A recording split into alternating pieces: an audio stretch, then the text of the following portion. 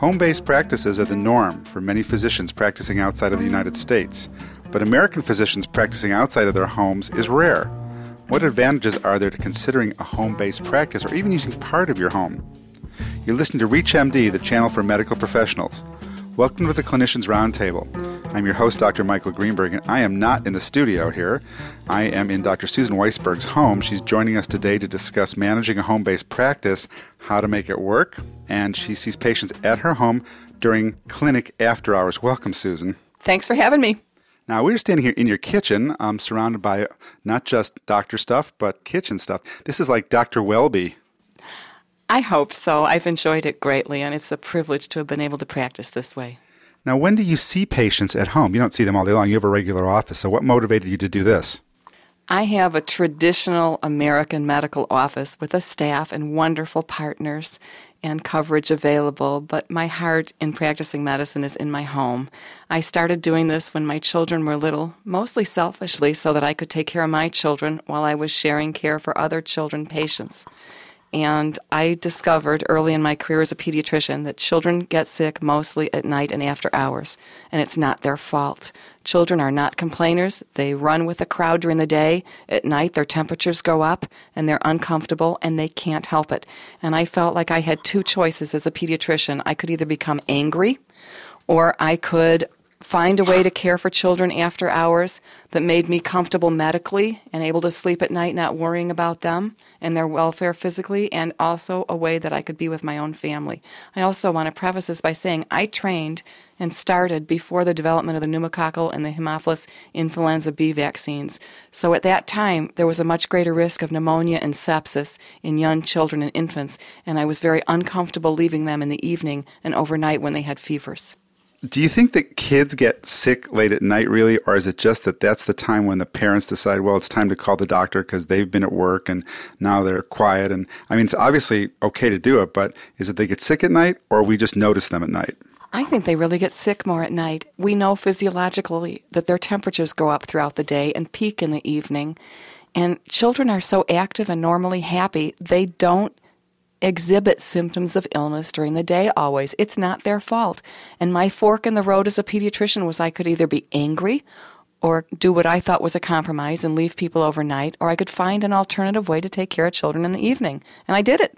Okay, so in your home, compared to all the physicians who you have to get to their answering service and then maybe you'll get somebody on call and maybe you'll get a call back in an hour and you'll get told what to do angrily, you actually see kids here.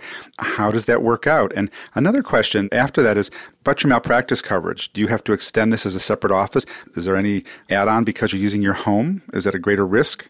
There is not an add-on to my malpractice insurance. The regulatory issue becomes one of lab. For many years, CLIA declared my home as a lab so that I could do throat cultures here.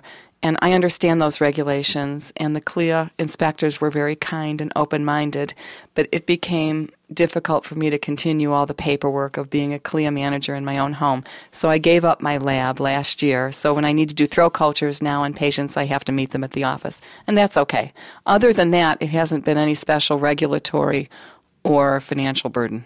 Have you found any patients uncomfortable with the concept of coming to your home and sitting around? Do patients say, well, no, or they come and they feel strange, or has your practice now gotten used to showing up in your home, which I think is just a beautiful idea because not only can you treat them, but you could give them cookies afterwards.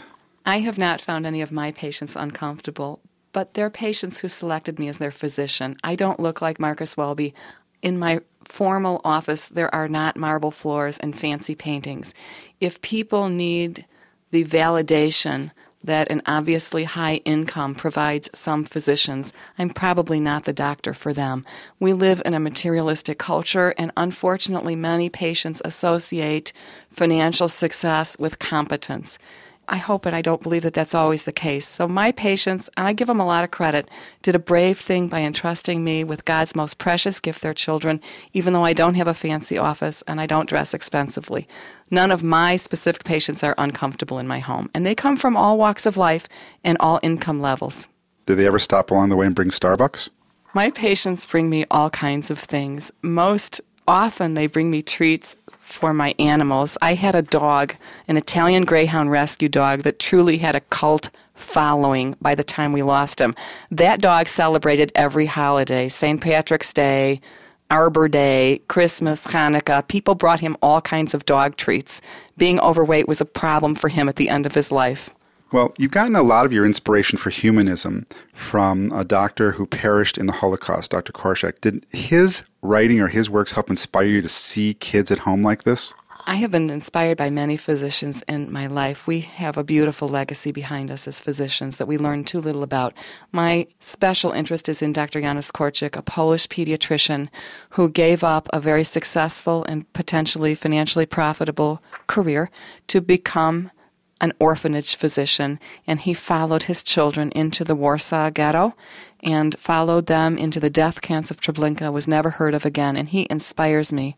If you're just tuning in, you're listening to the Clinicians Roundtable on ReachMD. We are not in the studio today. We are in the field here at the Channel for Medical Professionals. I'm your host, Dr. Michael Greenberg, and joining me in her home-based kitchen/office is Dr. Susan Weisberg, a pediatrician who's also an author, who's been in private practice since 1986, and she sees patients here at her home during clinic office hours, and they can help you clean up from dinner, too, if they come in at that time. Many of my patients have asked me for my recipes when they like the smell of what's cooking. I had my challah bread recipes Xeroxed and on my desk to hand out for several years, and last year I gave out 2 chicken recipes. All right, so in a society where doctors are becoming ever more frustrated and angry with their practices, even in their beautiful offices with their well-dressed staff, what do you get from practicing at home? What type of feelings, what type of psychological relationships with your patients? What's the thing that you're getting out of this? I get more than I give from medicine, and I think that's an opportunity all of us have. It's an incredible opportunity to perform acts of kindness and light. And what I get from my patients is they are able to share their psychosocial concerns more comfortably in a home setting. They'll tell me how that divorce is going, how the visitation is going, what's going on with the stepkids, more easily and more comfortable in a home. They'll also tell me early symptoms of their children. You can build walls or you can build bridges. If you're going to be responsible for the most precious thing on our planet, children that God gives us, I don't want any walls between me and my patients. I'm privileged to have done this. I'm grateful they come to my home. I'm grateful they call me about their fears. Every pediatric call has one common denominator. A parent is afraid. And I think that's true in many medical encounters. People come to us fearful. They're afraid. Now, in other countries around the world, this is actually more common practice, isn't it, than in America? Do you know of other doctors in America that are doing home-based practices?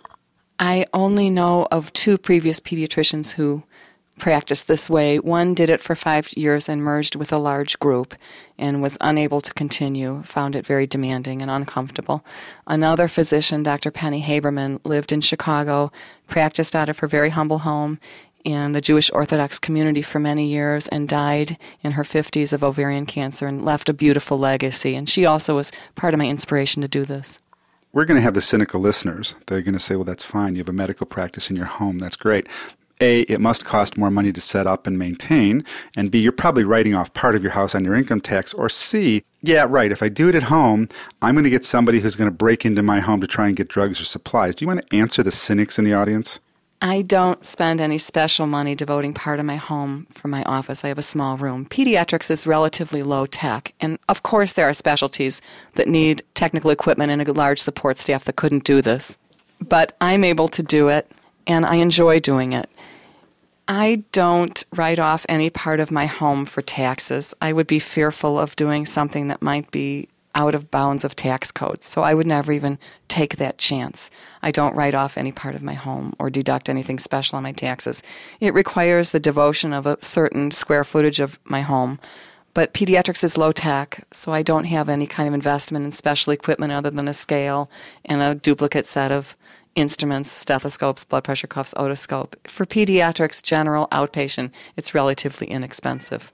So, other countries in the world, this is actually standard practice to see patients in your home. There's something actually warm and loving about it. So let's talk about other countries and what the norm is. It is a norm and rather than an exception in other countries to practice out of physicians' homes. They still do it in Israel and many countries in Europe. Physicians have home offices. In addition to that, previous generations of American physicians have always practiced out of their home. I don't know if you know the history of the terrible tragedy when President Lincoln was shot.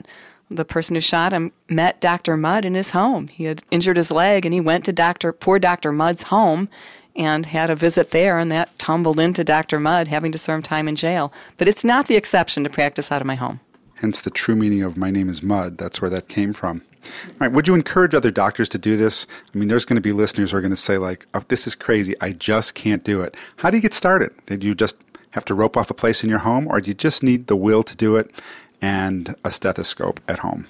I don't think it's for everyone. I don't think it's for every patient. I don't think it's for every doctor. And I hope that my interview does not imply that I think this is a better way to necessarily practice medicine. I've gotten more than I've given out of this home office. My patients are moving and inspirational to me.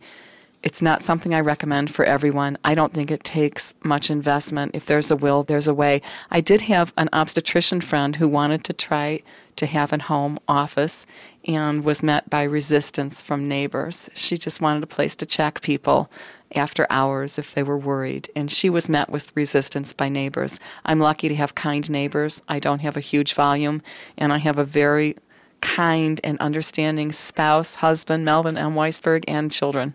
What about zoning restrictions and laws? Is there any problem with the community and zoning and having a home office like this? I did check the zoning in my community, and if I don't have a sign and I don't have more than 4 cars at a time, and if I don't have employees coming, it was not a problem in my specific suburb. It might be a problem in other suburbs. What have you really learned? What's the lessons that you've learned from having a home office? What I've learned from my home office is that all of us, with or without home offices, have an incredible opportunity in medicine to use our careers creatively, to help people, to serve people in ways that might be thought of as outside the box.